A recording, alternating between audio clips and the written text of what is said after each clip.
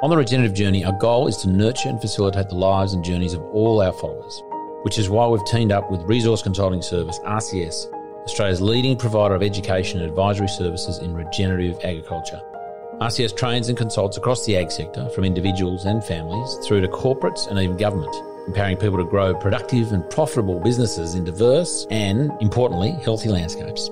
They understand that the future of healthy families, resilient communities and regenerative farming lies in holistic education. Over the last 15 years, they've played an integral role in my own regenerative journey, and I have a lot to thank RCS for, and I'm one of 7,500 others who have attended their farming and grazing for profit course. I don't know where I'd actually be, and I certainly wouldn't be this far down my own regenerative journey if I hadn't completed a significant amount of training with the RCS team. I can't recommend more highly RCS to anyone looking to start their regenerative journey in a supportive and proven environment. Terry McCosker and your team, you absolutely rock. And we're also absolutely stoked to be collaborating with them now.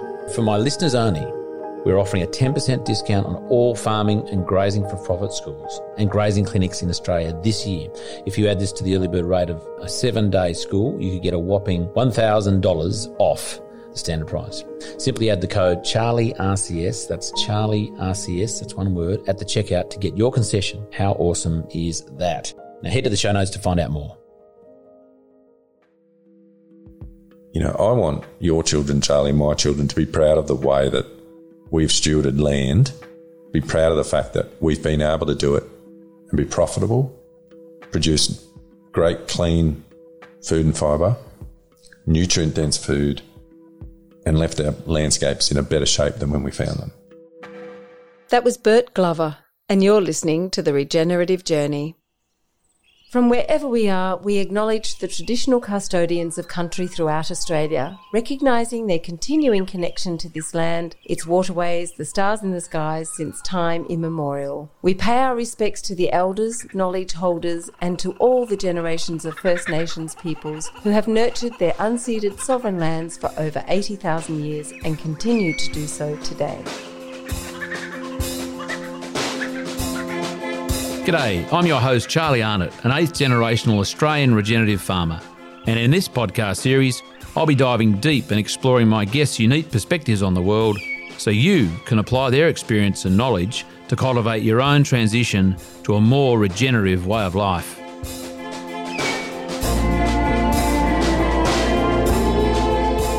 Welcome to The Regenerative Journey with your host Charlie Arnott.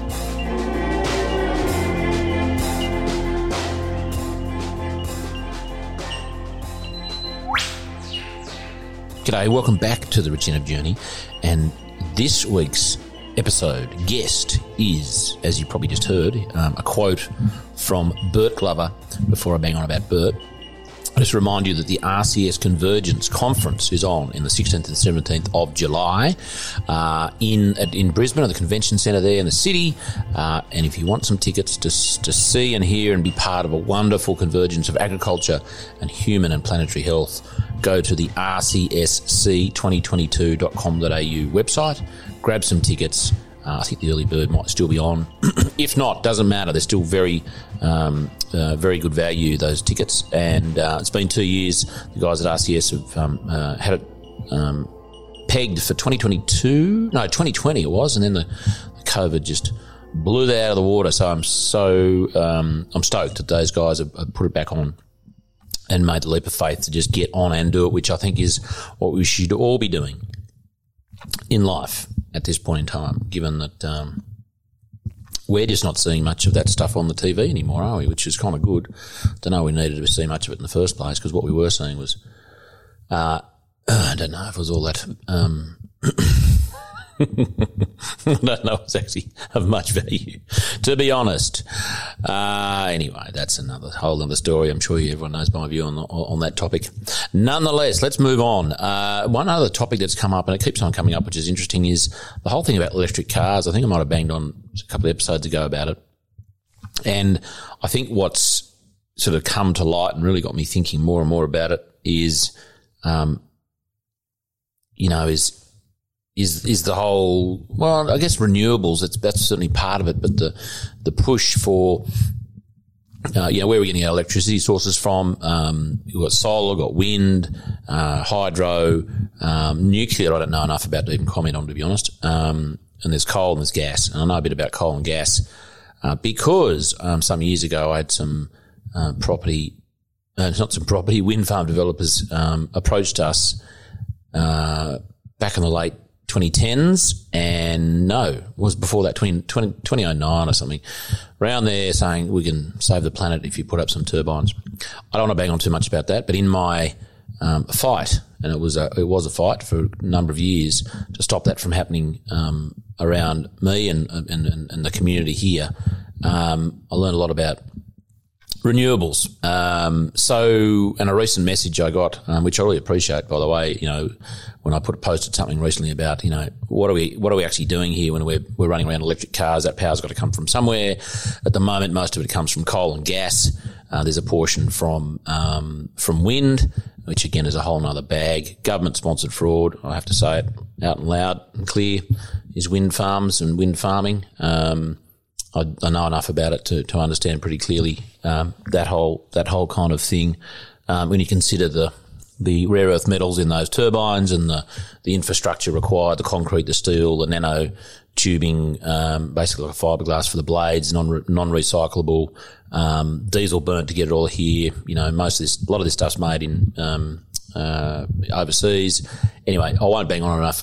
I don't think, given the audits we've done and the kind of the research we did, that wind farms per turbine actually pay back or offset the carbon emitted in their manufacturing and construction and transport to the point of when they actually start generating power, because they do generate power. There's no doubt about that.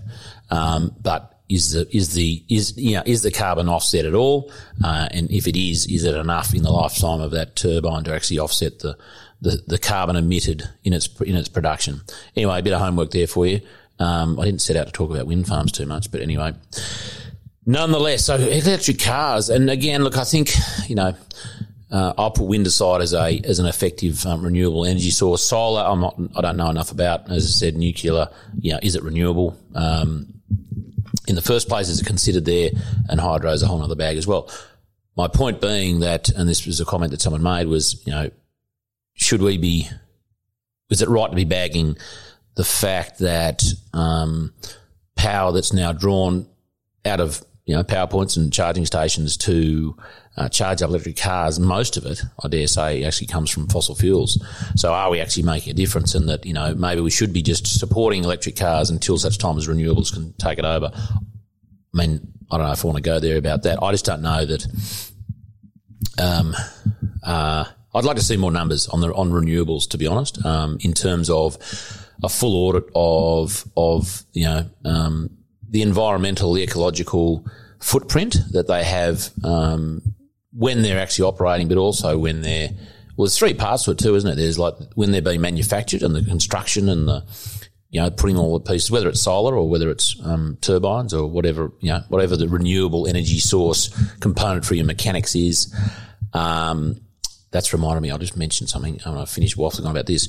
And then there's, how much carbon is being offset in its lifetime, and then at the end of its life, what's the impact on the environment?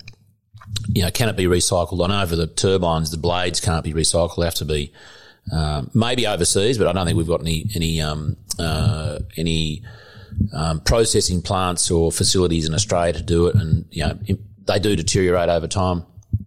They do break down, and encasing them in concrete is one way to stop that. But that's a whole other environmental issue in itself. So there's three stages that I don't know. I'm not clear. If the numbers are out there, I'd love to see them. I know there are lots of people going, and that's what I got when I was fighting wind farms. Actually, was, well, you must love coal if you don't like wind. It's like, oh, really? And I'd just say to them, well, look, just because I don't love, I don't like Fords doesn't mean I love Holden. It's like I have my choices and my reasons for not liking, in this instance, wind power. Anyway, that's a whole other thing. So look, I'm not against renewables. I am just very cautious as to getting on the bandwagon and say they're going to save the planet and we'll be 100% renewable in 15 years' time, because I don't I don't know. Not that it's not possible. I mean, I'm sure it's possible, but is that actually solving the problem? Are we actually then reducing less carbon if we look at if we audit the whole system from go to woe, from manufacturing, operation, and then end of life kind of stuff. Anyway, nonetheless, that was my point actually. If we all agree or want to kind of sit around the problem of carbon, or we're emitting as a race, on this planet more carbon than is being sequestered, then I guess the maths of it might suggest that there's more carbon in the atmosphere. But the whole idea of trying to offset that mechanically, I mean, let's say it's a biological, physical kind of a problem, if we call it a problem. And it's interesting that we've all sort of, in our techno heads and, in commerce and corporations, we're going, well, how do we fix this with mechanics? Oh, we get the wind or we get the solar and do all these things. I'm not saying it's all bad. I'm just saying, is that really the way forward? I mean, my comment to that would be, I don't believe you can solve a biological problem with mechanics. You might need, and I suggest, doing what we're doing and many other farmers are doing, and people growing trees and anyone who's sequestering carbon, that's a real solution. It's a biological solution, So that's where my head is right now. How do we get onto all of that? Again, I didn't set out to rant on about that. Nonetheless, it's topical. It's interesting. I think it's worth more consideration. I'm certainly not just jumping on the bandwagon going, yep, electric cars are all the go. I did mention previously about, the componentry, sitting in a car with all that rare earth metal, and that's a whole other thing where it's mined and how that impacts the environment. But just the EMFs around sitting in those cars for hours on end. Well, if they can actually go for more than a couple of hours without being charged. There was something else in there as well about electricity, and I don't know. I can't remember now. It doesn't matter. I'm sure it'll come up another time. Let's bang on about Bert Glover now. Bert is a wonderful human being. I used to play rugby with Bert and against Bert down here at Burrawa. He was playing for the Yes Rams. I was playing for the Burrawa Goldies. He played a bit of zone football, and since then he's gone on to wonderful things. And I really fascinated with Bert's story, farming, looking for different answers, looking for a better way to do things, looking at benchmarking on farms, looking to just improve the productivity and the accountability of a farm and the investments one has made in that through a series of events and changes in direction. He's now heading up a wonderful business called Impact Ag Partners, and it's all about natural capital. It's all about realising natural capital and the value and that on farms and working them regeneratively. And running them regeneratively and looking at, all the aspects of that, all the natural capital kind of, assets, but in the context of a regenerative approach. So we're not just like mining the farms and just extracting capital value out of it.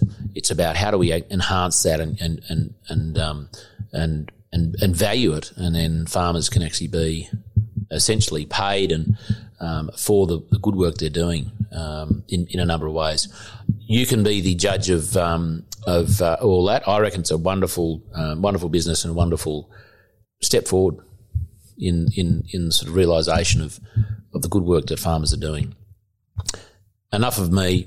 More of Bert, please. Here he is, Bert Glover, and I trust you enjoy this interview with Bert on the regenerative journey. Bert Glover, welcome to the regenerative journey, and welcome to the second interview I've done in Lisa's cottage here, just over the road from Wilmot. Have you ever been to Lisa's cottage? Maybe I shouldn't ask. Lisa's cottage. Charlie, no, I haven't been to Lisa's cottage. I've driven past it many a time. You knew where it was? Yeah, right. This is Little Falls Creek. It's an amazing creek. We just came over, one of three on Wilmot, and Little Falls. It's called Little Falls, and there is actually a little fall downstream, about a K, platypus fish, like beautiful. Bart mentioned the story about the trout and when he was 5 and everything, which was like straight up, and it was fascinating. Because there's quite a few waterfalls on Wilmot, isn't there? Or a number of them. I don't know. Three. Yeah. One's quite amazing, beautiful. Yeah, it really is. Is that because it's a waterfall? Strange question maybe. Because, I mean, you always think waterfalls are sort of, usually national parks and open to the public. That's clearly not. That's just a beautiful thing to have on a private property, yeah? Yep. Yeah. Yep. I hope they don't get people wandering in there going, I've heard about these falls. We probably should stop talking about it. Oh, no. Oh, did you think I said waterfalls? No, I said something else. I see. Yeah. Oh, no, I meant gravel pit. That's what I meant. No, that's fine. And I didn't say thanks for having me, but it's a pleasure, mate, Charlie. And, you just did. That's awesome. And well done for this initiative. It's really neat someone's sharing all these stories, because that's many people learn from other people's stories. Well, I mean, it's. I appreciate you saying that. It's because I think I was here. You know, not the last time I saw you, but one of the last times I saw you was at in Armidale, because I was. You know what it was? It was the day after the Myer grazing workshop field day, which is what is day 2 is today. 2 years ago, and I just interviewed Sarah Schmuder. Yeah. That morning, and we met for coffee, I think, down the road. That's right. At your office. So that was 2 years ago. And I said, mate, we're going to hit you up for an interview. So it's taken at least 2 years to do that. So here we are. Looking at Stan, who is living in the house next door, I don't think I'm out of line saying that. His horse, I didn't ask him the name of his horse. It's 14 years old, not fine-looking steed. I'm not sure if he wants to be sitting there doing what he's doing right now. If I wouldn't want to be standing there tied up to that post. Well, if you think about it, though, where else would you rather grow and live if you're a horse than Ebor? I mean, life doesn't get much better. It's kind of it's like being in the salad bowl, isn't it? It's like you're in a buffet. Yeah. If you're a horse, mate, this is heaven. This is heaven. If there's a good tree to shelter under, and you've got Stan giving you a bucket of chaff twice a day, which I saw him do there before, then I think you would be pretty happy. I wish I'd asked him the name of that horse. It's a fine-looking... I don't know if he's got any batteries left in him. Can't quite see that bit, but anyway, we know he's a boy. Batteries or not, he's in good condition. He probably doesn't care. He's just having so much fun just being alive here at Ebor. Mate, off the horses, on to you. We are at Ebor, and we'll get to sort of how you got to be here a bit later on, as in this location and so on. Looking out upon, and as I am known to do, Bert, with my guests, is take them to, and this is not where you grew up, but this not this exact view, but certainly this part of the world. I dare I say, it's special to you in some way, shape, or form. But being in nature, looking out at a horse, a beautiful horse, and look like it might be an old orchard or something out there, and green grass of Ebor. What is it sort of? Is that a, I mean, you said the horse should be pretty happy. Are you happy to be here? Oh, yeah. I love this place. I love this area. You probably know this, but for those listeners that don't, Ebor is one of the regions on the Great Dividing Range up the east coast of Australia that's actually nearly, you'd have to fact check this, but it's nearly the closest point to the eastern seaboard to the coast. And what that means is that we've got good elevation here at about 1,250 metres, and we attract really good precipitation. As we have seen in the last couple of days, experienced, felt. I nearly got bogged to coming up the drive. But, to have that rainfall, and then you've got some of the youngest soils in Australia here in Ebor, these red basalts. So you've probably spoke about this with our friend Bert Davidson, but farms in this part of the world are what we call, they're kind of the V8s of farms. This area, these production systems here from an agriculture point of view, they're the V8s. Highly productive. Oh, man. And when they go, their 0 to 100 happens very fast. Well, it's funny you say that, because we had a dinner here at the night before day one at Myer grazing, the field day, and I've got to be careful of that, Bert, because it fell off before 3 times in the interview. Was it Al or was it Bart? Oh no, Cole Phelan said, one of the guys down there, he said that some of the area here used to grow a lot of potatoes. Dorrigo is famous for potatoes. I didn't know they kind of make sense that they grew them here as well.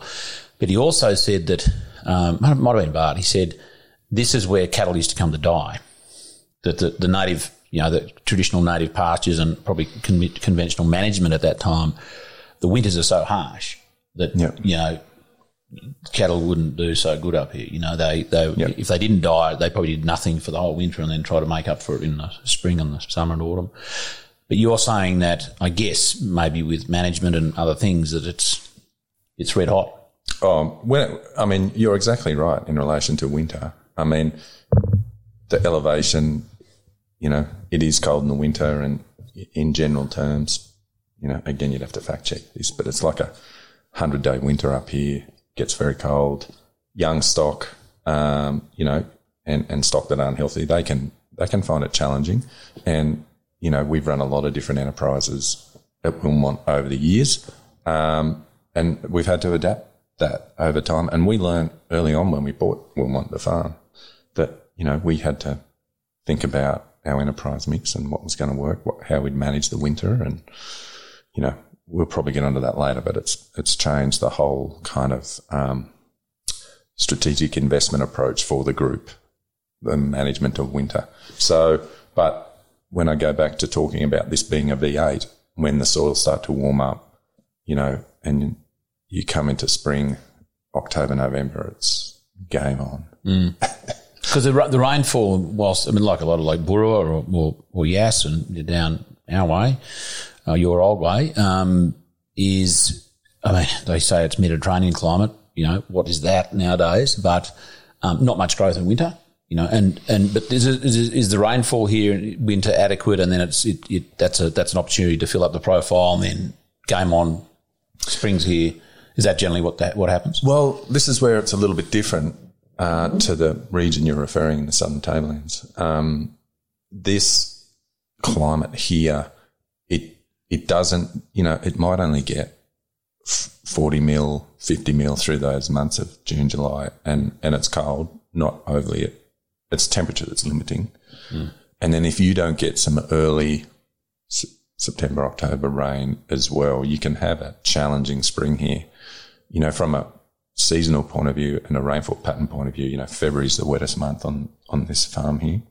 But again, you've got the soils that hopefully, they act like a massive sponge. If you can retain your moisture, you can do some things that are in your control to take out those peaks and troughs. I mean, it does grow here, Charlie, in the middle of winter, but, in old terms, it does about 9 kilos of dry matter per hectare per day. So there's a small amount there. So, it's not going to set the world on fire. It only sort of maintains a minimal stocking rate. Don't count on it. Yeah. Mate, we'll get back to Wilmot and what's happening here, but give us a bit of a rundown on that this morning. Tell me, Bert, where did, as the name suggests, Regenerative Journey is about, I guess, journeys, and dare I say, I choose yes that I know somewhat of their journey, and it doesn't necessarily have to refer to a farming regenerative type of journey. We interviewed dentists and meditators and all sorts of actresses and things, but there are certainly principles and kind of attitudes, dare I say, and perspectives that are certainly common through that, and there are turning points and there are tension events that sort of are catalysts for change. So we'll get to those.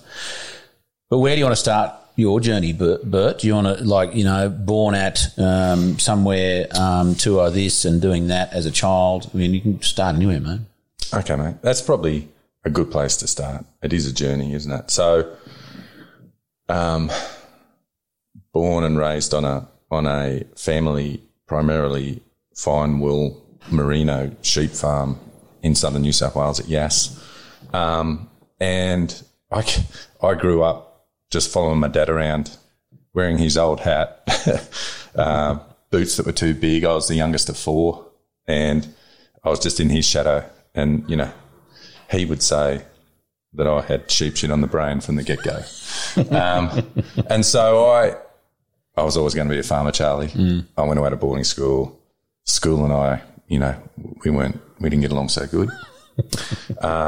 And so I spent my early years, and here we are looking at this horse out here, not so happy. What's going on down the paddock there? I grew up, my dad loved to ride horses. I really got into horses as well. We, back in those days, we did all our sheep work on horses. We'd always find a great flat paddock to have a race at the end of the day. My two brothers and sister, they rode a horse because there was a job to be done, but they weren't all that passionate about it. But it was one of my passions, and that probably, I got interested in horse sports, and I kind of made up my mind that when I finished boarding school, I was heading to the Northern Territory and I wanted to ride horses, chase cattle, and experience what it's like to be a ringer in the top end. So ringer from the top end. That's it. Where'd you end up there? What station you up there? So I worked for a consolidated pastoral company, and at that time they had, assets right across Queensland, Northern Territory and into WA. They'd just bought Carlton Hill near Kununurra. Did you get up there? Yeah. I was really lucky in terms of an experience. So it started out, the stock camp I was involved in, we were like a travelling stock camp. So we would meet in Queensland. We'd have all our horses would be there, the trucks would be there, and we would do, we'd go to a fattening place in Queensland, help with mustering as soon as it was dry enough. We'd then pack everything up, take all our horses, all their gear, head west. We'd do a round at Newcastle Waters on one of those areas. I mean, there was a permanent camp there, but they needed help. We'd go there, then we'd do another little place called Dungown in the Tanami. We were responsible for all those cattle, so we'd do that. Then we'd head to Humbert River, which was kind of our base. We were called the Humbert River Stock Camp. We'd go there, and it's crazy when you look back at it. We there. My head stockman at the time, he was 21. What were you? What age were you? I had my 18th birthday in the Blue Heeler Hotel in Kainoon. Oh, yeah. So I just turned 18.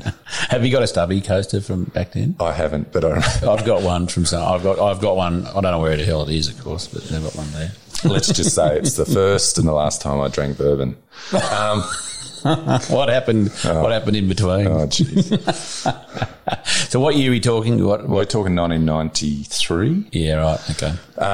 So we'd go to Humbert River. That was our base. We'd had to spend, a couple of months fixing floodgates. We'd muster, have to knock the place back into shape. Humbert River's just behind VRD's. Bit of a goat track to get there. Bit of isolation there.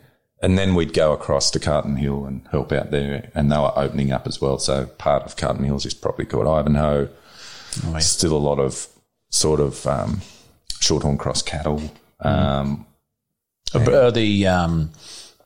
it Bradley, Richard Bradley at the time? Yeah, that's right. Yep, I think they were actually still living in the big house when we took over.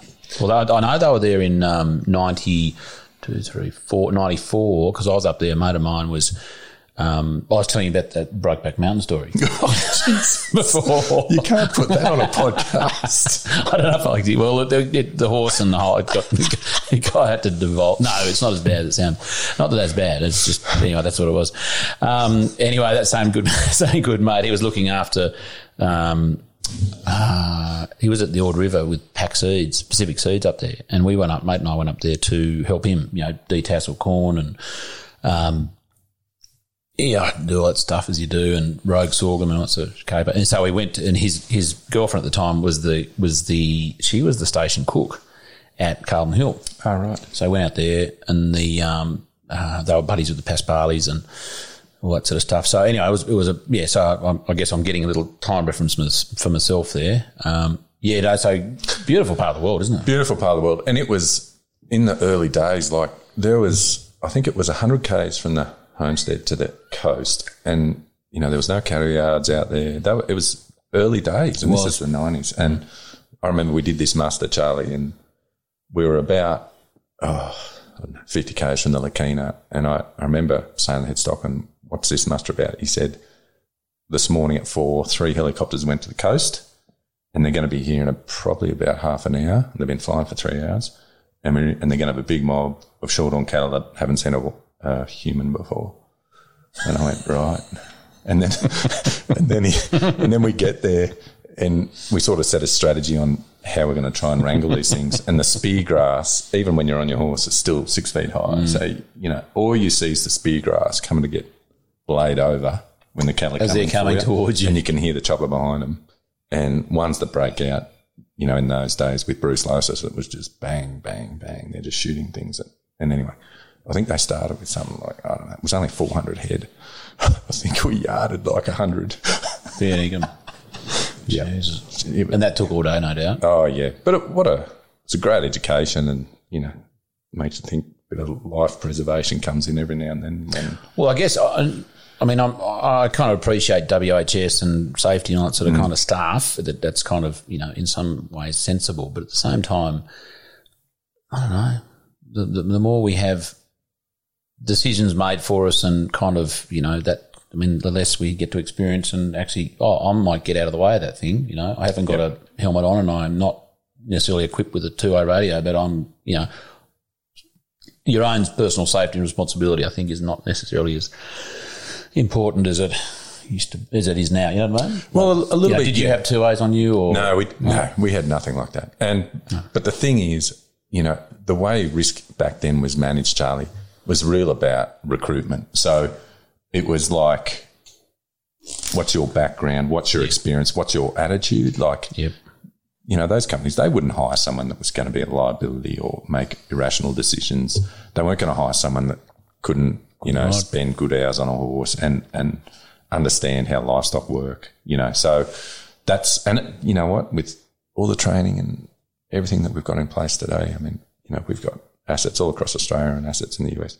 You still got experience, common sense, intuition, and just I always forget the bloody word, not intuition, initiative, yeah. So anyway, we better get back on track here. So and then we'd turn around from Carlton Hill and we'd do all those rounds all the way back to Newcastle Waters. By then we'd do that. It's October, November, time to go home for the wet season. So I did that for 2 years, working up there, and it was, you know, if nothing else, I learnt to work.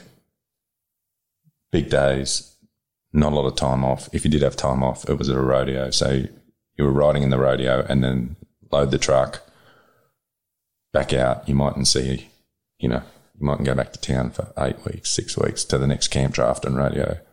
But you learn to work and you learn to get along with people. You know, you're in with 8 or 10 people and you got to get along.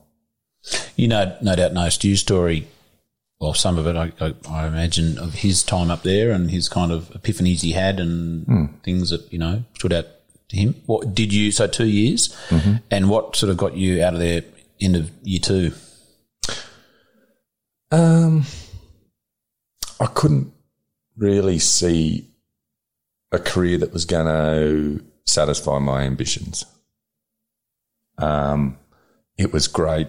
I learned to work. I learned a lot. I made some good connections, some good friends. Learned a lot about myself. But for me, I didn't think it was going to really advance a career that I'd be proud of. What did you learn about yourself up there?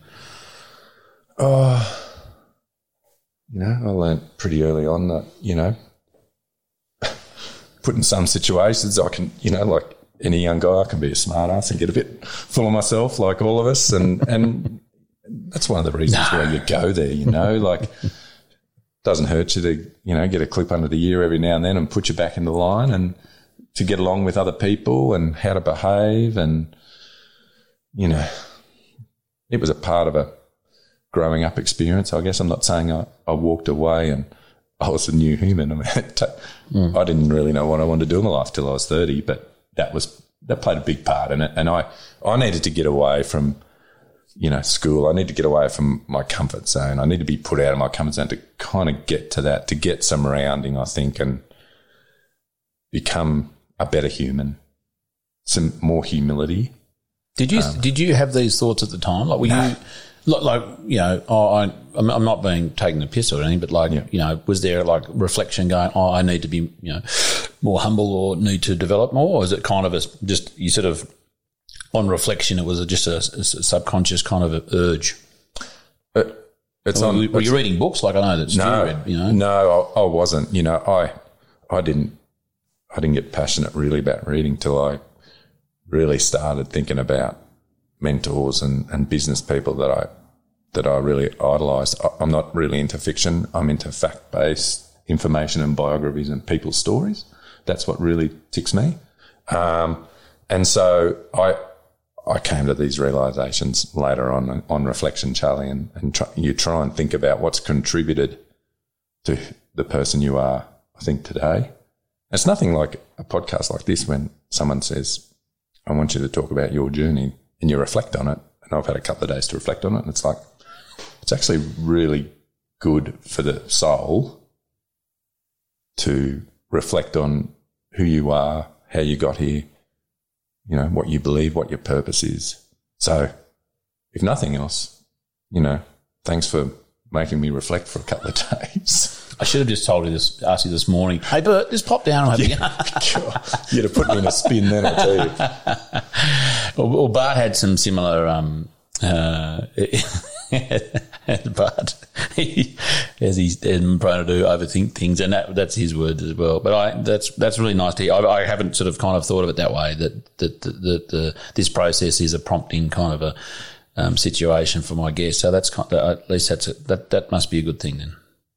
Yeah, it is. It is. It's really good. And so to sort of build on, I guess, on that journey, came home from 2 years working in the Northern Territory, and, you know, I didn't really grow physically as a human until I got home. I mean, you work so hard, you are going 100%. You know, it wasn't till 12 months later I realised, you know, I've actually put on 6 kilos now, and I haven't got an ounce of fat on me, but I've been able to actually grow. I've got probably a bit better nutrition, bit more fresh food. When you went home? When I finally got, you know, looking back. So got home, and then I thought, righto, I've got some more exploring to do here. And part of that exploring was I thought, you know, my roots historically were in the sheep business. So I went and worked at a couple of larger sheep studs in New South Wales just to try something different. Any that you care to name? So one was at a place called Wooloora next door to Bunnock down at Conago. Okay, yep. It's about 110,000 acres. Well, it was then. This is in 95. So we're talking Riverina. Talking to Riverina, yeah. Yep. And it was a great place to work. Great old guy that owned it, a guy called Bill Lamb. And, you know, those are the days, Charlie, where, you know, he'd go to town and he had his black top hat and his waistcoat and he'd go once a week to town. And, shit. And it was just for us young guys to see him do that. It was kind of like... What was the name of that place again? Wooloora. Don't know. Willura. That's cool. Yep. And they just grew big Riverina, heavy cutting, medium strong merino sheep. And it was great. It was very much a commercial operation, but it had a stud as well. And anyway, part of my learning journey. And then I spent another 6 months at a stud at Warren called Ejalabra. Oh, yeah. Owned by the Catter family. And so it was that was in 90... That was early 96. So it was Hugh Lydiard. Yep, yeah. he was the manager. Yeah. Yep. And another neat guy was the overseer, a guy called Paul Kelly, who's such a character. But, you know, we all played footy together in Warren and used to play against Bert and Cobar and all those places and bus trips, and that was fun. So we... So what is it? The Warren? What are the Warren Watts? Rams? Pumas. Pumas. Black and white, just like the Ashman. That's right. He couldn't get away from it because they are the other Rams. I haven't even thought of that because I was talking to a fellow up at Walgett the other day, Nick Mace, and he says there's other Rams up there. There's like the Walgett Rams, and there's not the Walgett. Walgett, and there's 3 Rams up there. Oh, wow. Rams teams. No, well, we were the Pumas. Because that was the sheep Warren. thing, you know. It was, yeah. We were great. And this overseer, guy called Paul Kelly, played hooker, and he wasn't happy unless he got stitches after every game. It was fun. If things were going not good for us, Paul would just start swinging at someone. Just to turn it up. But a great guy. I learned quite a bit from Paul. He's a neat guy. So we're at 1996. Then it was kind of, I finally got the call from the folks, you know, I think it's time to think about coming home and helping out a bit. And, you know, which was really great because I'd kind of, I think, got that on my system at that point in time. And came home and I think, as part of this journey, it's always interesting when you go home and your parents are still there and they're in charge of the farm and you've been out and you've got some confidence and it's really interesting to start thinking about the management of a farm, business management, succession, finance, performance. So, it's probably the first time, and you've got to remember too, I guess my parents, so this is in the mid-90s, agriculture for them growing up, it was a business, but it was also a bit of a lifestyle. And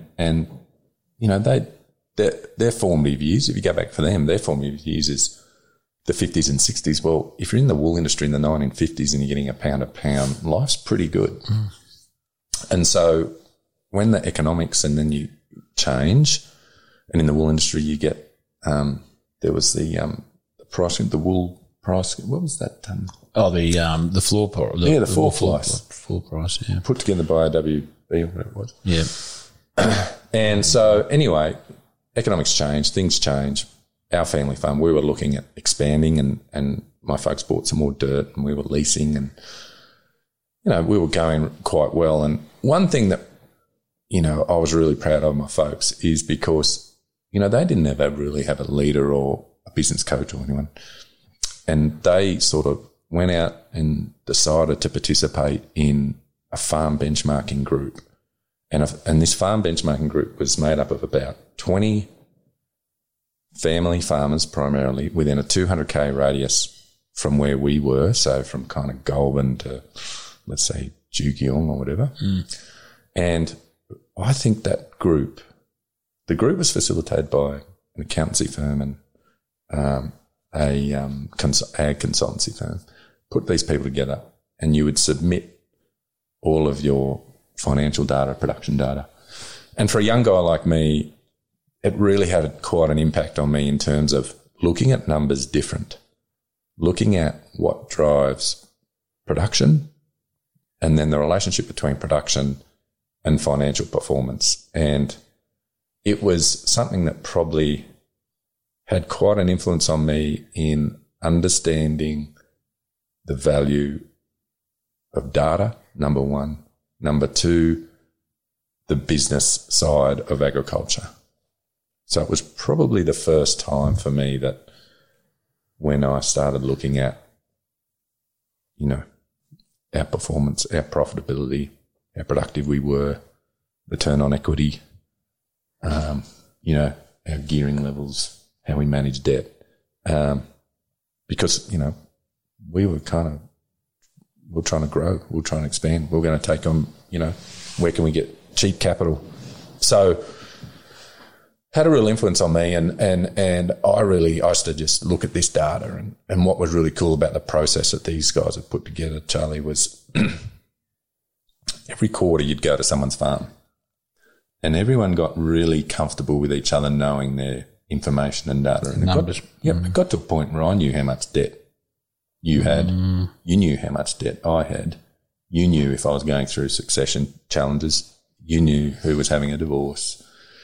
We became quite a well-connected group, but every quarter we'd go to each other's farm and they'd do a presentation on their numbers, and we'd have a little farm tour, and you could ask as many questions as you like. And then the real kicker for me was when once a year we'd get together, all of us, and it was facilitated, and they would talk about the year in review and who were in the top 20% for any given kind of metric, and it might be beef produced, cost of production of beef, might be cost of production of clean wool, might be return on equity, might be just on kilos of beef per hectare. You got it. Yeah. So it was I guess essentially a benchmarking group program set up. Who was running that? So it was Holmes and Sackett. It was Holmes and Sackett together with Boyce & Co. Yeah, right. And was that their first pilot of that, or they've been doing it elsewhere? I think that they had other groups. So there was one going down the Monero at the time, and there was a couple other groups around, and we would actually, I think they used to put everyone's data from all around New South Wales that were in these things every now and then. Yep. But for me, the reason why those annual events were great is that they would say, okay, the 5 businesses that were in the top 20% for return on assets, or the top 5 businesses for cost of production per kilo of beef, please come up the front. And those 5 would go up the front. And you could ask any question you wanted. They would share how they got their cost of production so high. Yep. And just simple things like, were you focusing more on cost, or were you focusing more on production to get a good outcome of cost of production? Or your return on asset, how are you driving your system with the balance sheet and the assets you had at your disposal? So for me, by this time I'm, I don't know, 25, 26. It was an eye-opener for me, but I used to get that data and I used to look at it and stew on it on the weeks before it and analyse it and think about it. Had you been a data numbers person before that? Like, was that something at school you're a maths nerd or anything? No. At school, no. And it was only because it was related to agriculture. Yeah. It's the only reason why. It was relevant. It was relevant to me, and it was relevant because, how could my family and I, because it was quite interesting for us as a business, depending on what was going on, we were in and out of the top 5% quite a bit. And it's like, how are we going to get this business so that we're up there and stay there? So anyway, that was that. And the reason I bring that up is that it was all about economic performance and production performance. And it helped me realise the importance of data. And when we're talking about a regenerative journey, not once were we talking about back then in the 90s on soil organic carbon, biodiversity metrics, team engagement, social engagement. We didn't have those. But I think for me, I got to understand what drove really good financial performance. And I think as my career progressed from that point in time, I would question some of the performance that we were all experiencing in years of drought. So how were our assets faring in the challenging times in relation to our financial performance? There was no environmental metrics, which, this is the 90s. That was not going to happen. Different point in time. That's fine. But for me, it was a way that I felt when Impact Ag started to really get tracking, we were going to be dogged about metrics relating to their environment and social impact. And so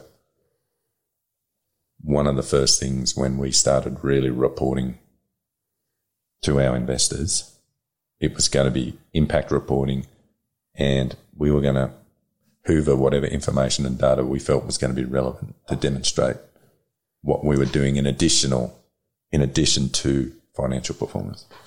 Clearly, and that's what a lot of yesterday's talks at day one here was about. Not specifically. It was the ecology, the importance of ecology as a driving force for economics. We didn't to drill down all the numbers, and if you do this, you're going to get X dollars per hectare or whatever. But it was more the importance of the asset, or the value of the asset, and the performance of the asset, and I guess which at any one point in time you can measure, and there's lots of variables, of course, but it was about, well, how can we actually improve that?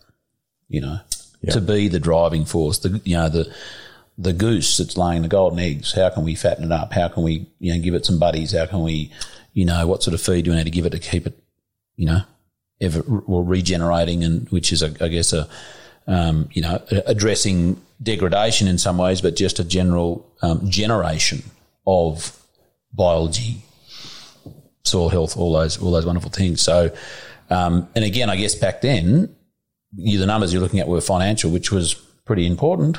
Did you ever at any point then go, oh, I wonder what our soil's doing?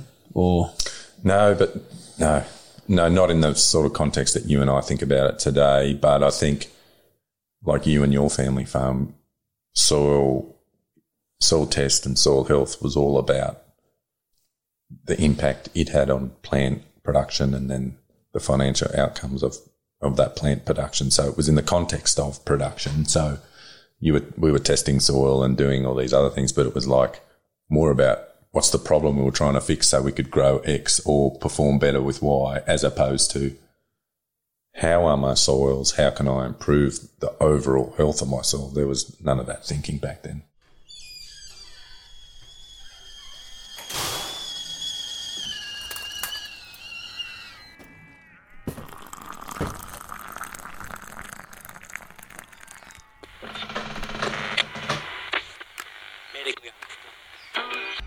Looking for more information to assist your regenerative journey? Come join Charlie and his guests around the kitchen table, an online community of supporters with exclusive access to the Regenerative Journey interview transcripts, live online Q&A sessions, a chance to engage with other like-minded people and more.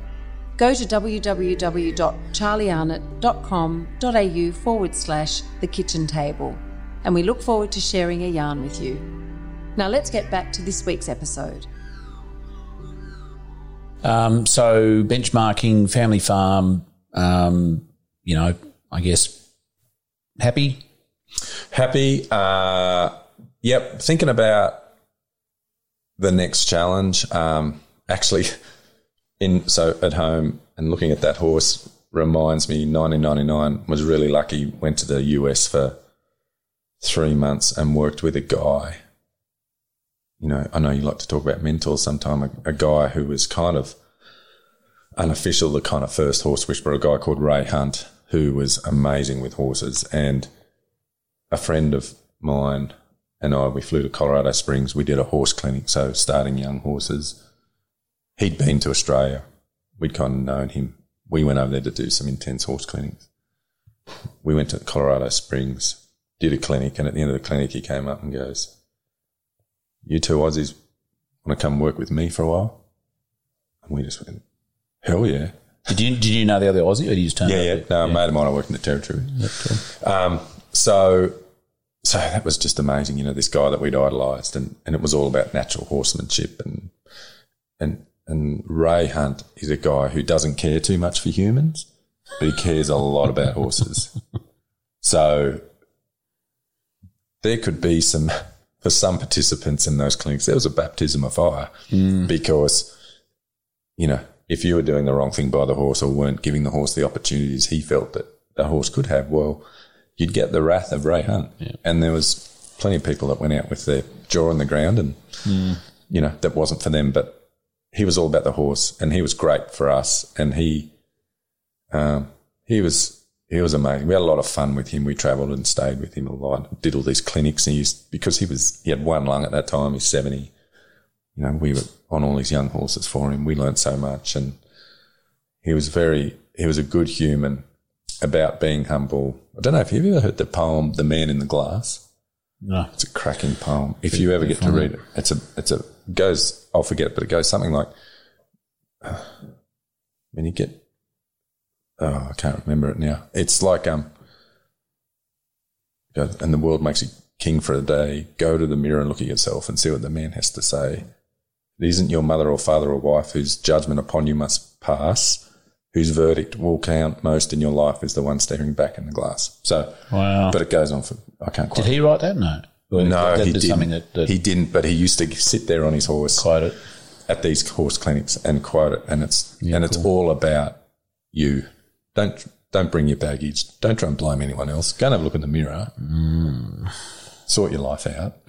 So great for me to, again, humbling experience. Really kind of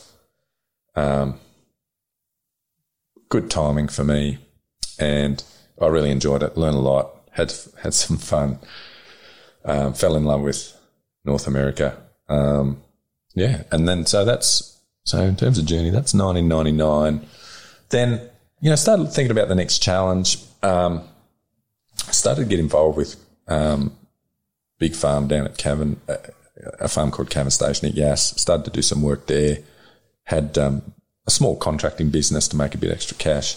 Mustering and stuff. Mustering and, back then lamb marking and weaning and calf marking, and had a little team, a little posse of guys that used to work for me and doing a few different things. When you just back a step, you said looking for the next challenge. Was that actually how you looked at it? Or you were reflecting on saying they are challenges as you sort of, change your life and things come up? Or were you actually searching for, I need to kind of push my boundaries a bit? Yeah. I had some inner ambition that I wanted to, expectations on myself, I guess. So, and I kind of was looking for the next thing to get my teeth into, I guess.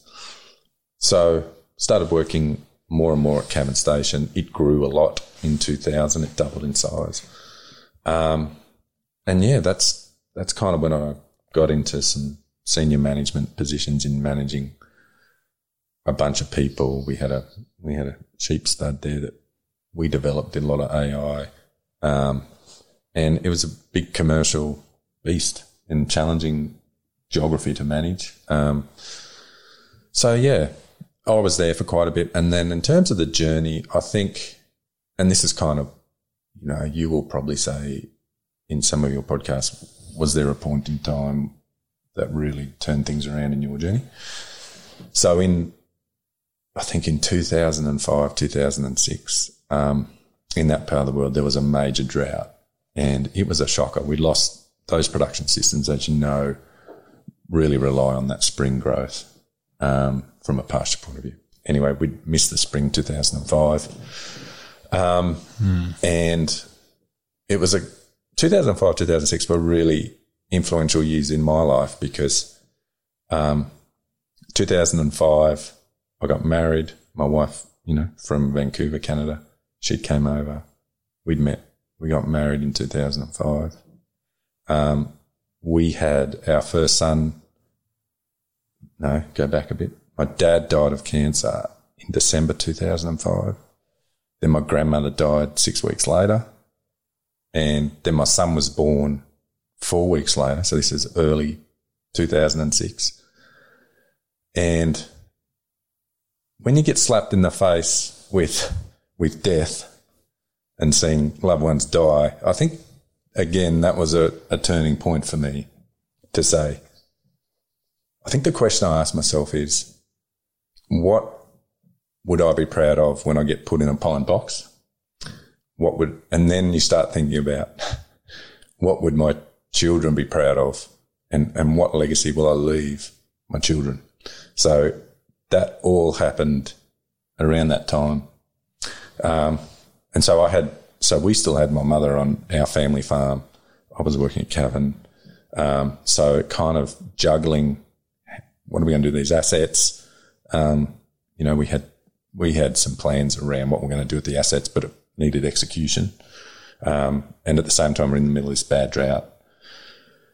I'm working at Cavan. We go into early 2006 and the manager at the time, the drought wasn't being managed very well and the manager gets fired. Because of the condition of the farm and just not managed well? Yeah, I think it was probably more that there wasn't a plan for the future. Yeah. So not only the externalities were there for everyone, how had it had been managed to that point in time, I think that was the family down there weren't comfortable with, owned by a family that a kind of investor that looking in saying, I'm not sure this is quite right. Mm-hmm. And wasn't a real plan for the future. So it was kind of like something's got to change. And that's when, my relationship with Alistair McLeod starts. He's part of the family, based in Australia. His job to fix it. He rings. I was at a point in time in my life where I was like, I'm not sure this environment's quite for me. Mm. I was quite comfortable to look for the next challenge. I was actually on holidays in Coffs Harbour and Alistair rang me and said, I've just fired the manager. Can you fly home tonight and I need you to settle the ship? And You see, you were working full-time there at that point? You were like overseer or... Yeah, I was like 2 IC in a challenging environment. And, you know, just it was a good example of probably at the time the in-farm gate community. You can imagine the stress associated with drought. And then there was, you know, the team wasn't as cohesive as they are today. And lots had to change. And I'd kind of decided, and I'd had a couple of opportunities brought to me to move on. And so I'd kind of made the call to move on. And then Alistair rang and said, you better come back. Was that call to get, you're on holiday, he knew you were on holiday. Yeah. And to get you to essentially get home that day, was that a test, do you think? Because, I mean, he could have said, give me 2 more days, like, you know, the world's not going to go to the shit in 2 days, but... I don't think it was a test. It was...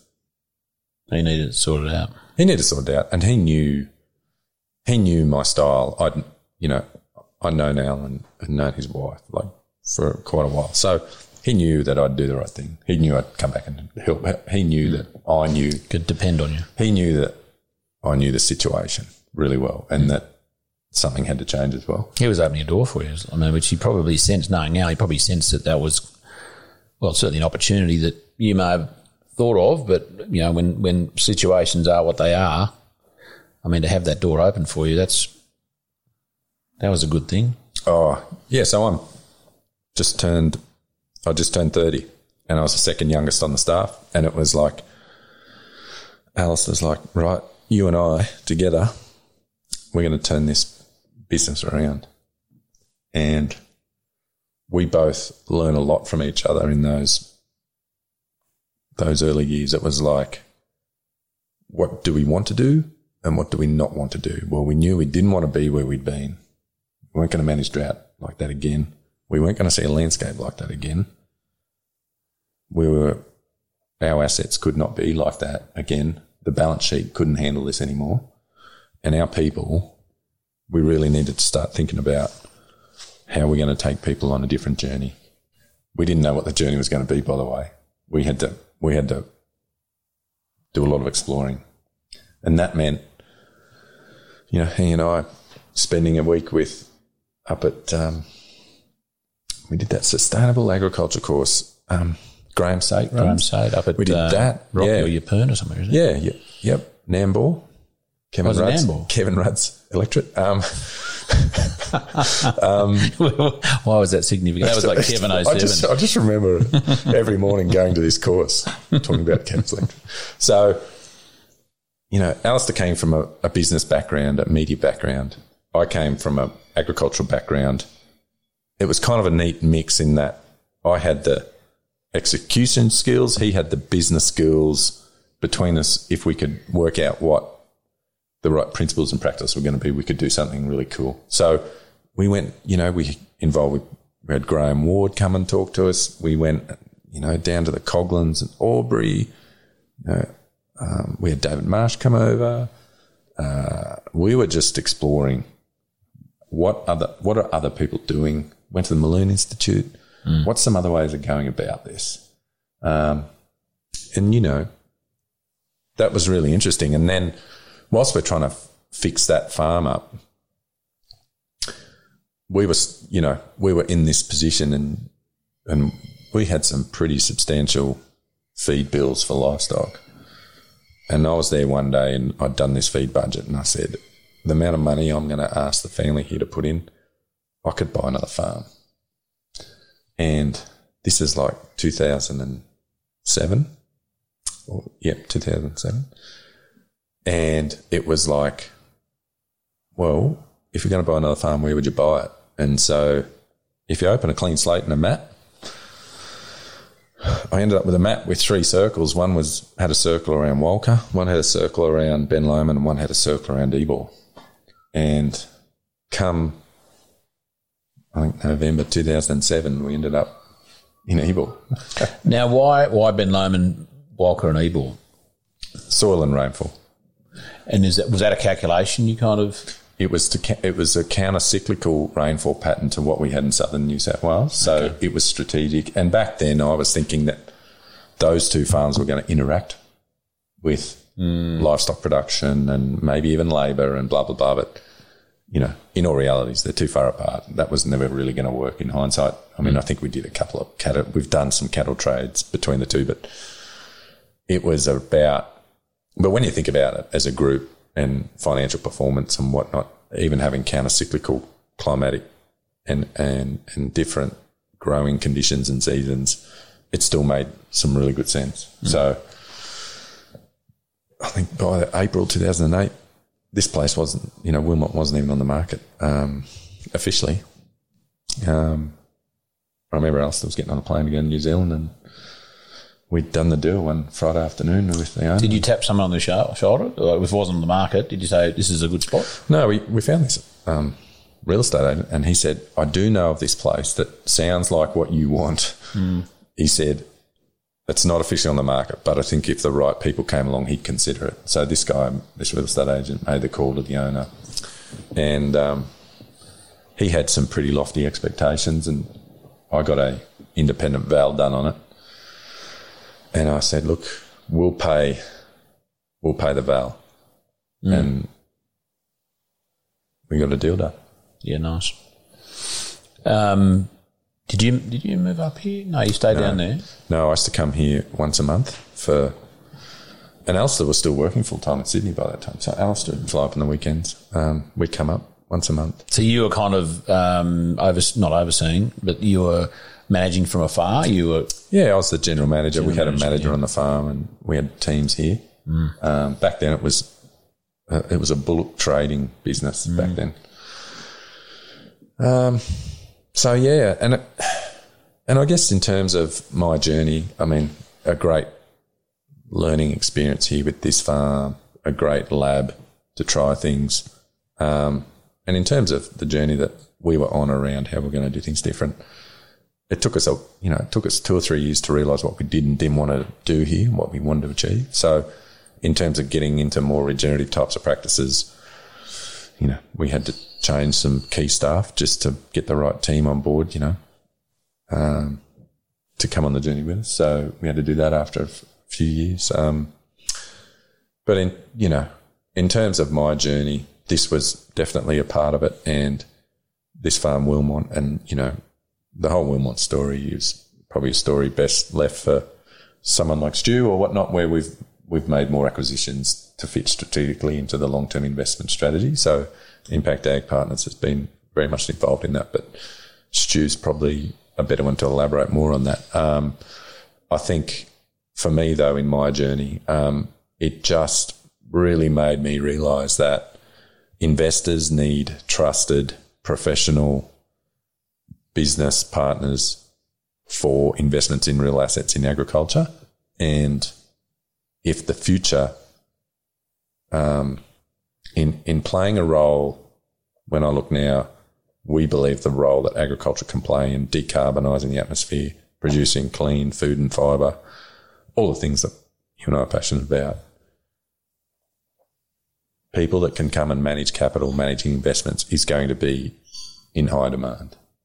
And so for us, that was the catalyst to really put some capital and some investment into Impact Ag and really try and catalyse that. And, you know, first couple of years, we had a lot of red ink on our P&L because we hired a lot of people and, you know, like any starting business, but it wasn't long, 18 months, 2 years. We're profitable and we're out running around the world trying to raise capital. So that sort of journey from overseeing at Cavan, there have been some challenges, you meeting those challenges with Al, and then there's kind of some extra more thinking and the acquisition of Wilmot. I mean, that was a good grounding, like a test program for Impact Ag, I guess. It was like, well, let's analyse the situation, let's pinpoint a spot and think about why and how and where. Dollars involved. When did Impact Ag start officially? And when did you come up here when it did? Is that because that the sort of... Well, our first cut of Impact Ag was, the first business was Ag Investments Management, and that was still whilst we were down in Yass in southern New South Wales, and we had, I think, probably 5 clients, 5 investors that we were managing assets for. And then when we moved up here in 2013 to Armidale, we rebranded, really hunkered down on this, and we'd kind of been involved with some investors in fixing up other investors' problems and starting to raise some external money when Impact Ag really got going in Armidale, and we put the right people in the right seats in the business.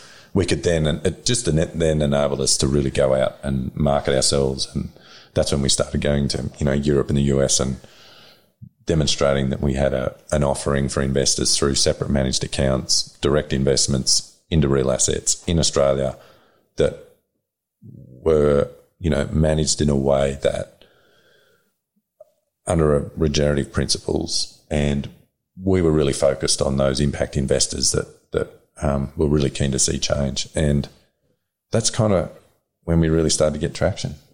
Yeah.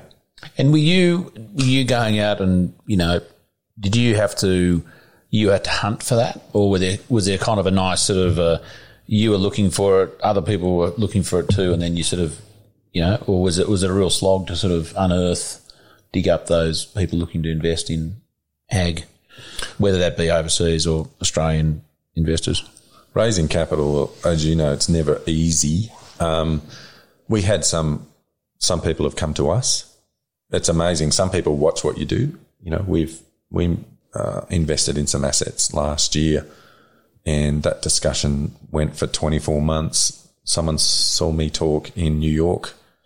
We met again in San Francisco 6 months later, a few more Zoom calls, and then, we deployed some capital for them in Australia last year. So it's never easy. A lot of it is referral and word of mouth. And then the other is, when we go to conferences around the world, talk about agriculture as an impact investment. We talk about agriculture as a solution to climate change.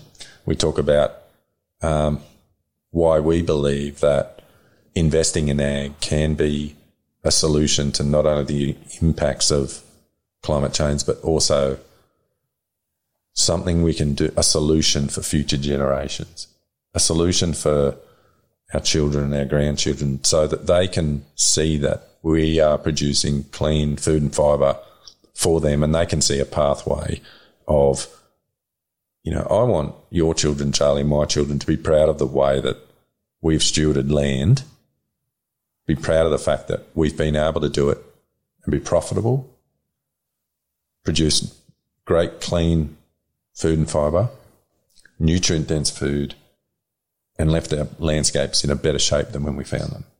And I'm hoping, part of our strategy at Impact Ag is around what we call creating a ripple effect to catalyse change. So whether we're in the wheat belt of Western Australia or if we're in Montana, USA, I'd like to think that we can do some things on farms there that engage the local community.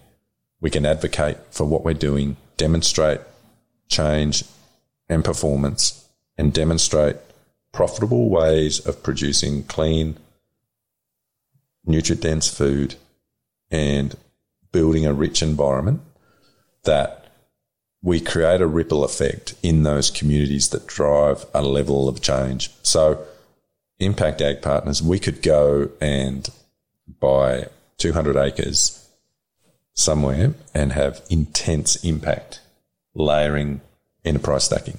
We could go to the northern part of Australia and buy 1 million acres and have some impact up there.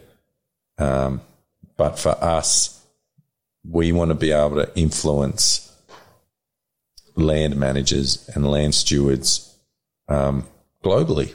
And I think to do that, we need to be pioneers in demonstrating change and regeneration and how to do it profitably, how to do it, by generating natural capital, building landscapes, producing, nutrient-dense food. And if you do those things, what we're really, in the short term, what we're really focused on is premiumising these things these co-benefits. So can you premiumise biodiversity? In addition to carbon credits, what else can go with that? Well, a carbon credit can come with, some animal welfare pieces, some biodiversity improvements.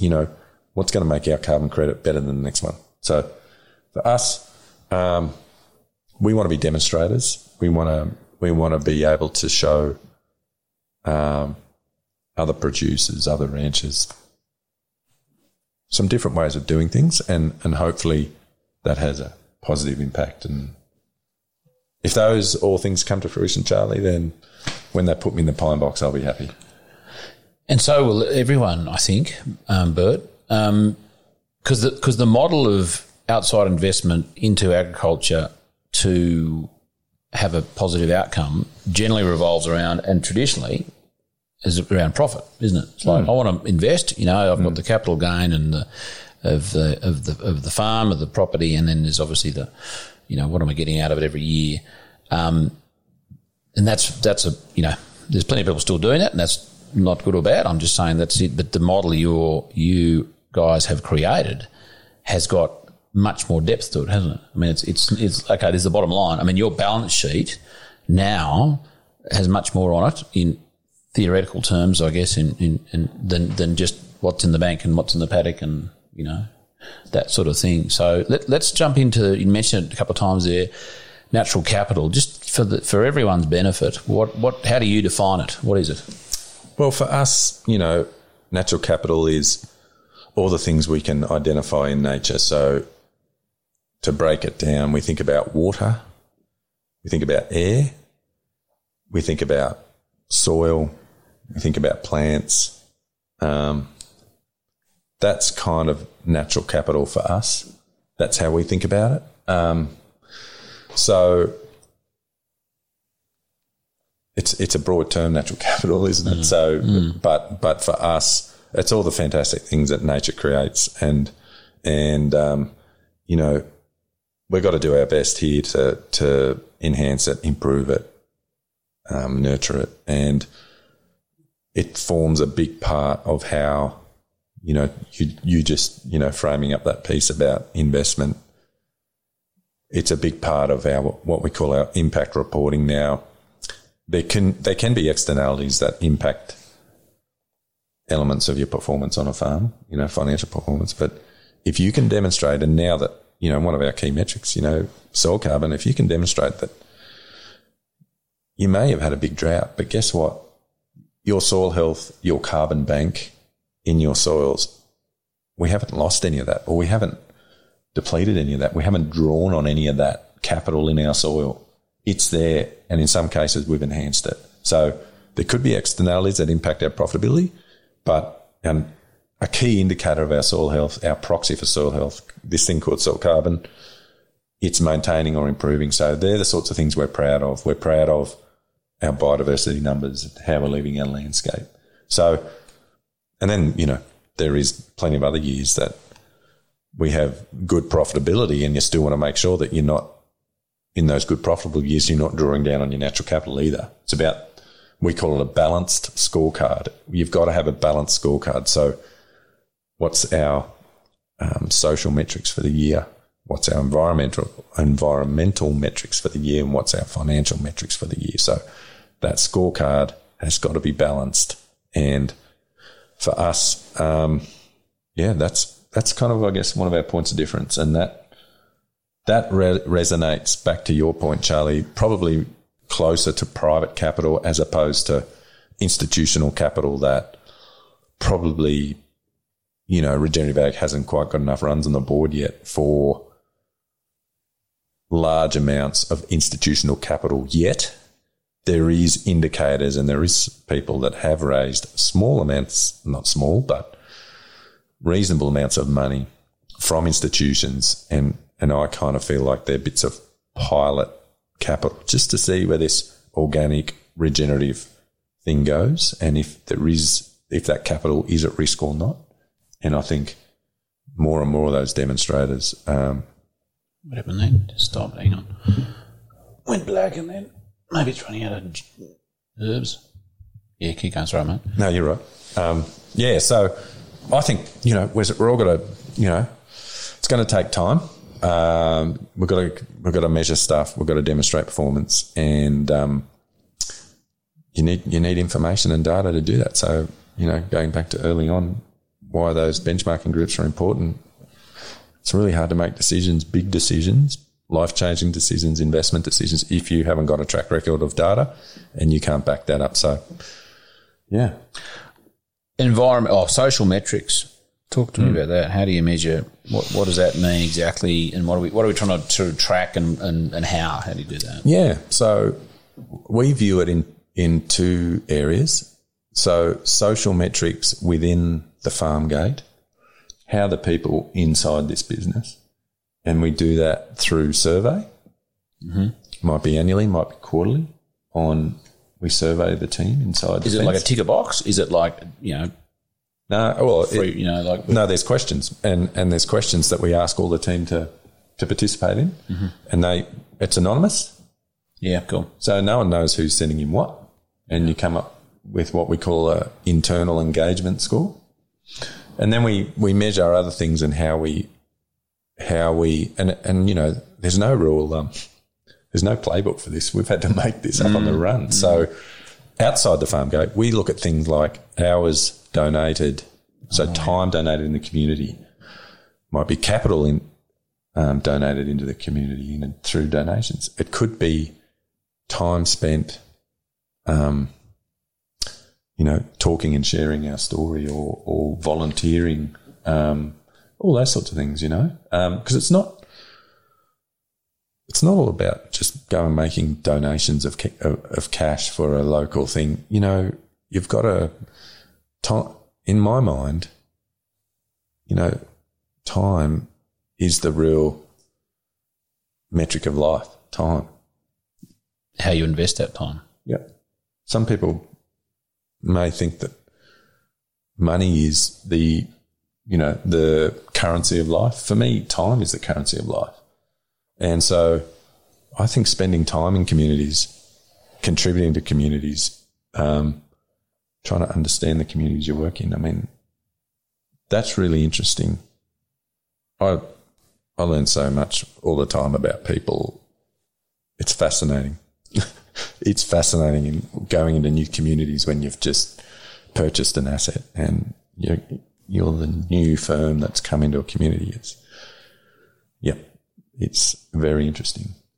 Do you get, and in some ways it's probably it's a filter in itself, like people going, I'm not telling you what I gave to the local, show society or whatever else. I guess if they're not forthcoming, they're probably not the sort of people you want anyway. Well, that's right. And we're, rightly or wrongly, we're a very transparent business. I'm a transparent person. I've got an amazing team, both here in Armidale, but also in Bozeman, in Montana. And I think a bit of the reason why our team is so great, we've got some top people, is that they know as much about the business and its performance as I do. We've got quite a discipline around our annual plans, what we call our management rhythm, so our quarterly priorities, our weekly check-ins. We even have, Charlie, a daily stand-up, 15 minutes. It can only be 15 minutes, and it's a stand-up. Who's doing what today?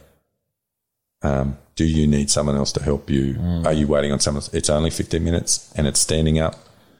It's not allowed to be any more than 15 minutes. But it's when you say standing up, literally you're standing around. Standing up in the office. Yeah. If you're in the office, you're standing up. If you're not, you're dialing in. That's a Vern Harnish thing, isn't it? That's Vern. That's Jim Collins. The huddle. You got it. Yeah. Yep.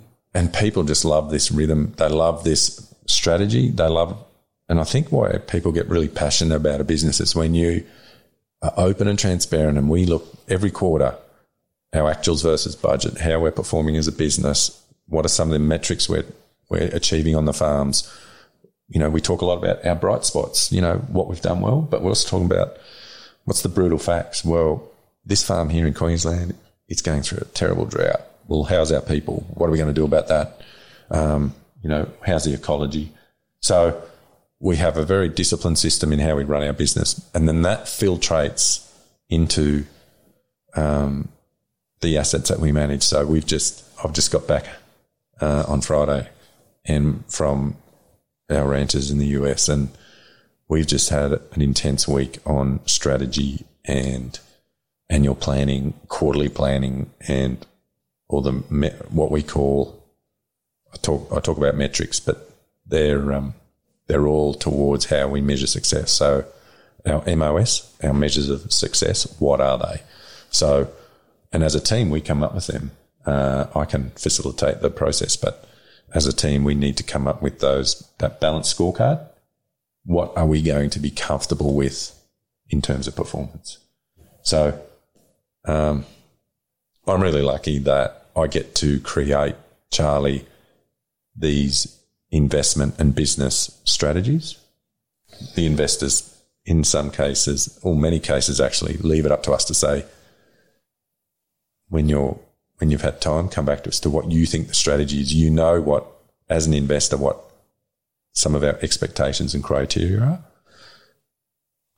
Tell us what the strategy, what our core values are. Tell us our BHAG. Tell us all of those things. Come back to us when you're ready and, let's get on with it. Let's create something really cool. So pretty lucky. So were they saying to you, get back to us with that stuff because they've given you that job to try and create, or the other way around? No. Like we will get from an investor their broad vision and purpose. Yes. And then we backfill it and say, okay, I'll get all the team and say, how do we want to play the game?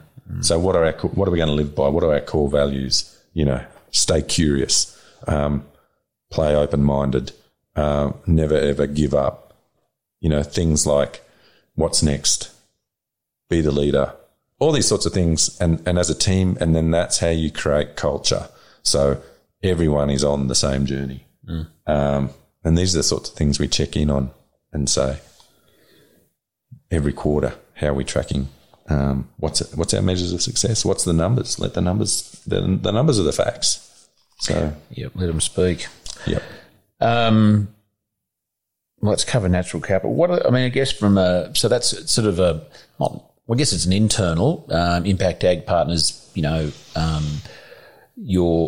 You're looking at natural capital, as an asset, or not just here's a property, it's an asset. Like, what are the other parts of that asset that have value? That's what you guys focus on with the assets you're managing. What are some of the things that farmers, they're hearing about natural capital and kind of now know what it means? What are some of the opportunities for someone who's got 2,000 acres down the road here at Ebor to tap into that? Like, what relevance does it have to them? I think, depending on the sort of person they are, of course. If they're open-minded, going, "Oh, this is interesting. What's it about?" Yep. I think first things first is you've got to know, and we just talk around a baseline. You've got to know what your starting point is. What have you got today? And if you don't have, biodiversity kind of transects, if you don't have soil tests, if you don't have an understanding of the water coming in, coming out of your asset, you got to know kind of your starting point, if that makes sense. And if you've got your starting point, then you can, and you can start to build on where you're at. If you don't have data, the data are the facts, it's really hard to make a decision which way you're going to go. So, it's really interesting because in acquiring new assets, we have been pretty dogged about in the due diligence process, Charlie, if this is something that ticks the majority of the boxes, we get in early and we'll test the water. If it's got some irrigation, we'll test all of the soils that are strategic, different land classes. So we kind of come up with some metrics that we can make future predictions on in terms of soil health, plant health, health of the water system, and where are they in their journey? Are you done it again? It must be Stan. Mate, your phone's about to die. I think it might be. So, for us, and what that does, Charlie, it just helps us understand what the potential upside of an asset is. So we'll go and look at a farm and say, look at these soil tests, look at the soil type, look at the land class, what production system are you going to run, and then say, what sort of upside's left in this asset from a soil point of view? And, because we've got assets now that are delivering, 1% cash yield year on year just from soil carbon. So this is not going to last for long, but in some circumstances we can pay more for an asset than the next door neighbour because we know the carbon value where, everyone's going to get up to speed pretty quick, but just right now. How do you work that out, unless it's a trade secret? Like, you haven't bought an asset, or are you kind of making some assumptions when you look at it? Or do you literally, before you buy it, go, can I go and test the soil here? No, that's what I'm saying. We do strategic soil testing prior to purchase. Yeah, that's all part of your due diligence. Due diligence. Yeah, right. Yeah, exactly. And that gives us an understanding. We've got enough data within our business now to say, in this soil type, in this climate, in this rainfall, under this production system, that it could sequester X based on, let's say, future rainfall of Y and future production of Y. What sort of carbon could we sequester? And what are some potential biodiversity upsides we can see on this asset? And the team the natural capital team in Impact Ag Partners, they will say, this is the value we see in this asset for the next 15 years. We pile that onto our other financial metrics, and then we can say, righto, we think today we could pay X for this and deliver a future return of Y. And I would imagine, and I'm not just imagining because I know Stu's talked about it, properties that are attractive for that are the ones that got a pretty low baseline, that have the potential, that have been managed, conventionally, generally. So you kind of go, well, and then obviously testing soil and all the other metrics. That's great, isn't it? Because what do you do when you look at a property? You go, oh, it's got a nice house and rainfall. I mean, it's all those sort of very common generic metrics that we use. But that's very smart, Bert. Well, mate, we have to be where you keep talking. I'm going to try and unplug my phone into the Oh, righto. Yeah, the power show. Yeah, you keep going, mate. So we have to be. We're responsible for investors' capital, and we take that responsibility very seriously. We are custodians of that capital, and it's up to us, and we're responsible for the performance of that money. So we've got to manage any of the risk associated with that.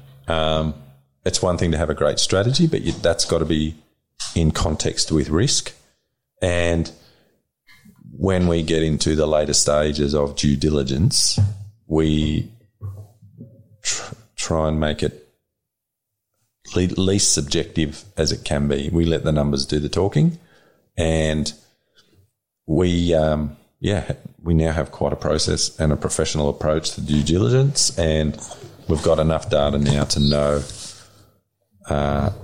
the potential future performance of assets. So in that way, it really de-risks the due diligence process and gives us real confidence on what we can do, and by implementing the right management, So it's working really well. We're really comfortable where we're at, and just really excited to be where we're at and be able to do that.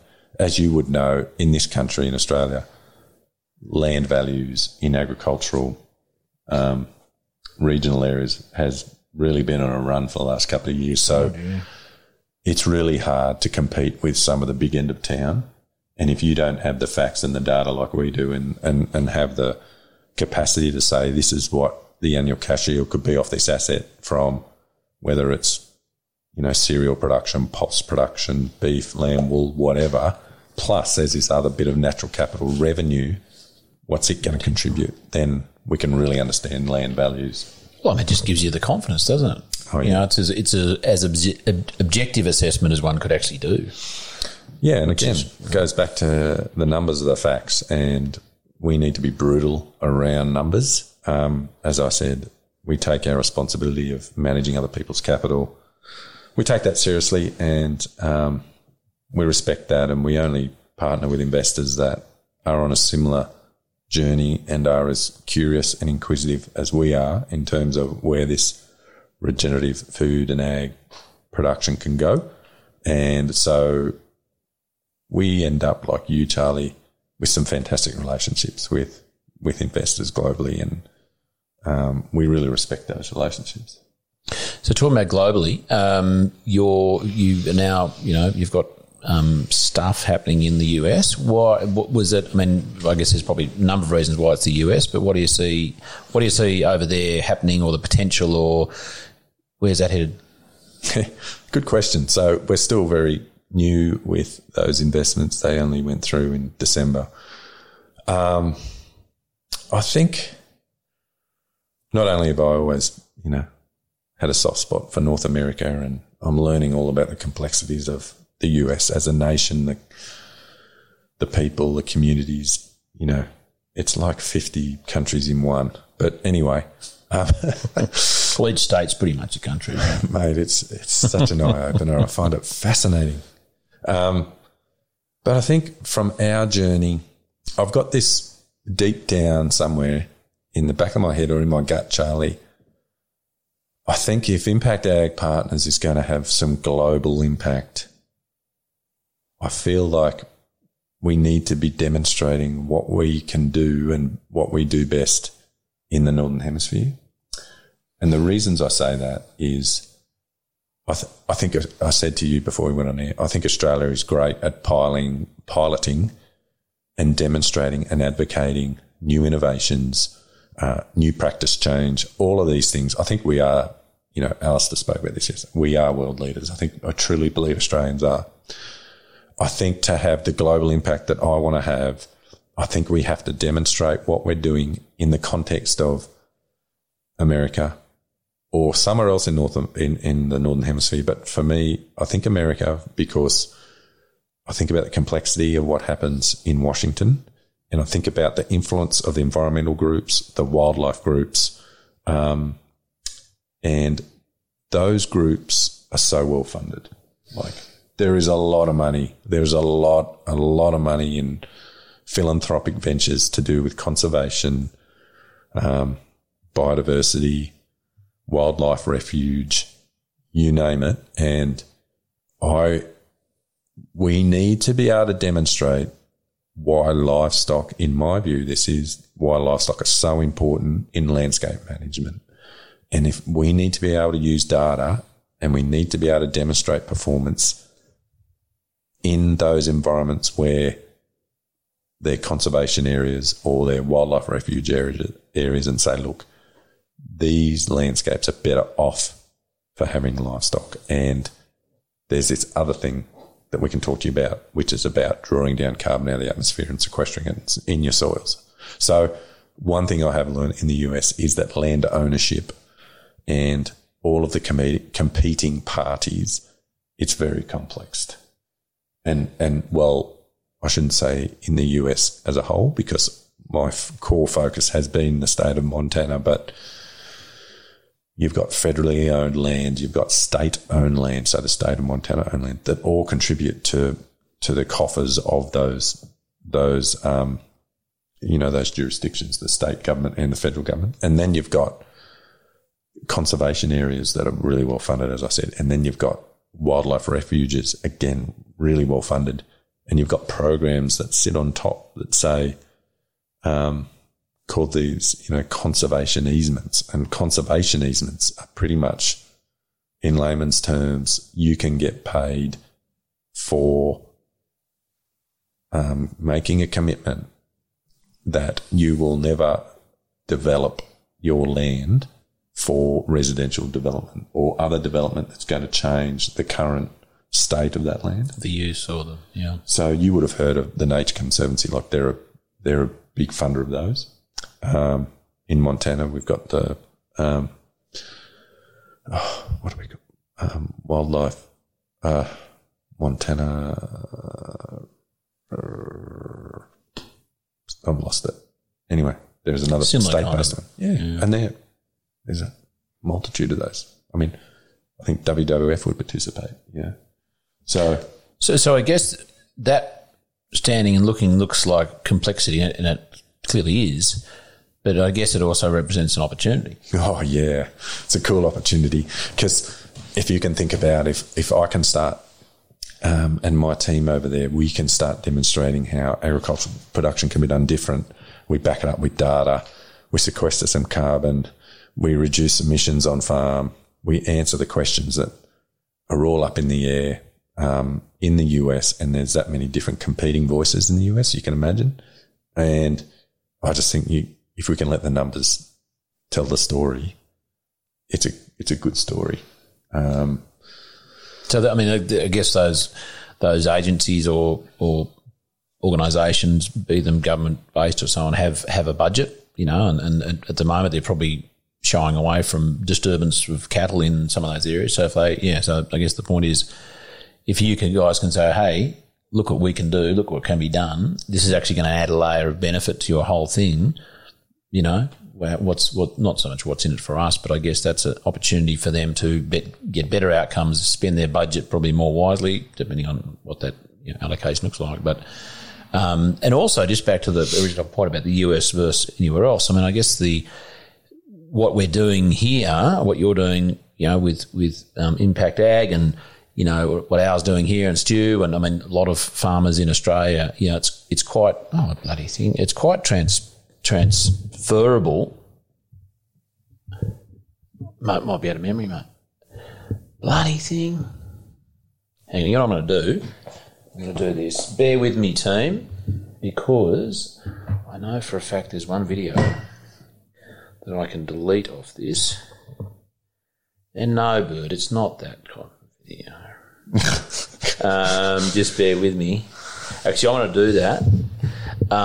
It's quite translatable to the US, right? I mean, I think you think Europe, it's all, fat cattle and there's three in each paddock. Yep. Compared to the US where we're rangelands and we're doing these things. You go there, mate, I'm going to find this video and get rid of it. And it has to be, to drive change, it has to be done, as you know, Charlie, in a commercial context.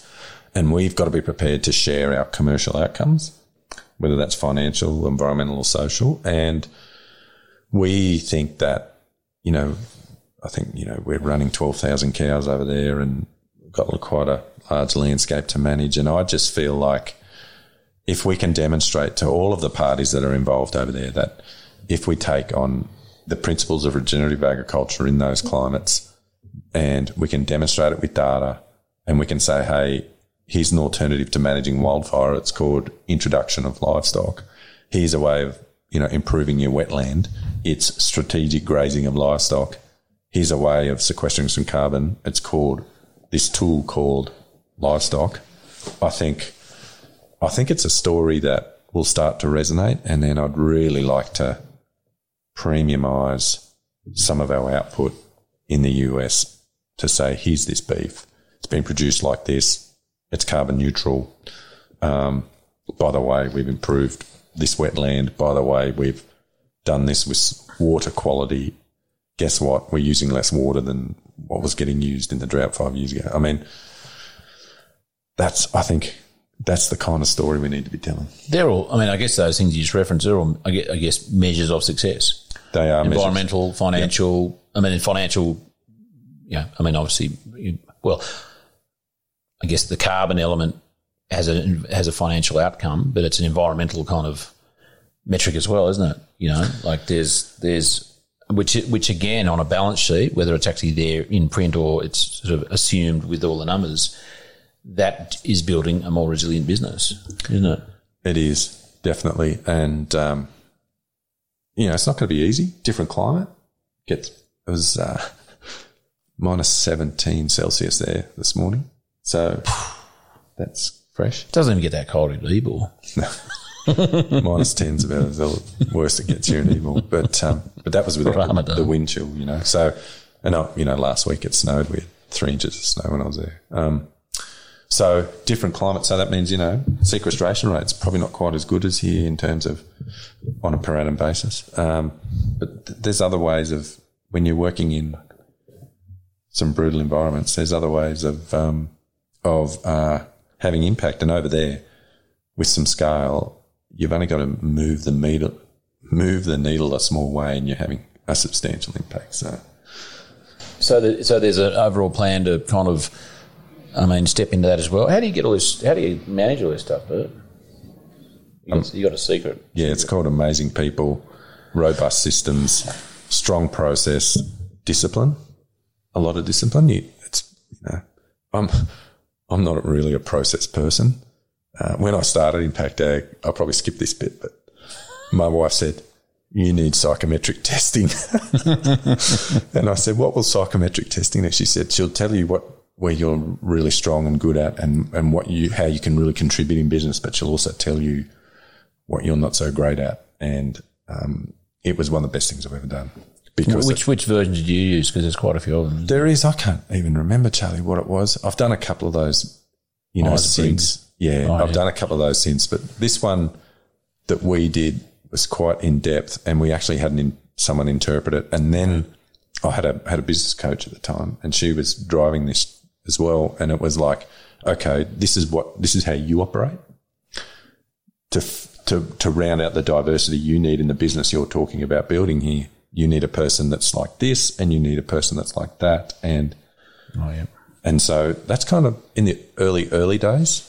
That's how we kind of build a team. And so I'm not really a process person. So I build teams that will help complement some of my skills, but also the skills we're going to need in the future, because this is about, for us, technology, data, natural resources. So we've got, environmental managers, we've got rural science background people, we've got natural resources, we've got ecologists, we've got economists, we've got ex-accountants, so rounded, diverse team. Mate, I'm just looking at the time. We might wrap this up, but I do want to just do another 10, 15 minutes, if that's all right, Bert, for our Patreon members, which is our lovely people who think it's good value to slip us the 2 coffees a month kind of equivalent to get transcripts, you're the bonus content for one of the episodes. This is the when they get. So it's free to those guys. It's only available to Patreon members. So anyone who wants to sign up and as I was saying to Bart before, it's like, what will Bert say next? Well, you have to be a Patreon member to find out. Oh, well, is that a carrot or a stick? I think it's a bonus, and certainly with Bart, you never know quite what he's going to say next. It was quite the bait for him. So, mate, we're going to wrap it up here. I've got a few more for you for then, and I could have chatted for another half an hour. But just on this, and we have got some more questions there. So, mate, I really appreciate your time. I've learned a hell of a lot just sitting here listening as well, not just sort of kind of thinking, where does this all end up in the ears of my listeners? And obviously your regenerative journey will continue till, that you are in that pine box. I trust it will. And, but, this is an ever evolving space, isn't it? That there's, which is a good thing. It's dynamic and it's, and you're part of it. That's awesome. Mate, yeah. And, we're constantly learning. We're learning all the time. And, you got to stay curious and you got to stay open-minded. And I think you said yesterday, 2 ears, 1 mouth. And for us, you got to be 2 ears, 1 mouth. Read a lot. Look for leaders that you aspire to be. And you've got to work hard. Work hard. And it's a commitment and balance, like I said, the currency of time. As you know, as you have a young family, getting those balance right, really important. I mean, if you can easily blow the ship up if you're not managing time. So. And that was, there's no doubt there's a theme. Bart brought it up this morning because his wife is good at tapping him on the shoulder when that's out of balance. And I think all wives generally are, aren't they? So God bless them. Right, mate, let's go wrap it up. We're going to do the Patreon thing in a minute. We'll and then as the rain tumbles down, I'm glad that Stan's removed his nag from the fence by now. I actually was thinking, is there a knife in the drawer there that if it does take off, I can cut that rope? I know there's some scissors in there. I used them earlier on. Right, mate, let's wrap it up. we'll get back to the next bit. Thanks, Charlie. And next week on the Regenerative Journey is an interview that I'd taken some time to track down the guest of, being Angelica Arnott, my beautiful, wonderful wife. On a rainy day here at Hanamino, we sat trying to avoid the rain on the tin roof and explored her own regenerative journey, which I have to say is wonderful. And I hope you enjoy the interview and listening to it as much as I did recording it. Next week on the Regenerative Journey. This podcast is produced by Rhys Jones at Jaeger Media. If you enjoyed this episode, please feel free to subscribe, share, rate and review. For more episode information, please head over to www.charliearnott.com.au.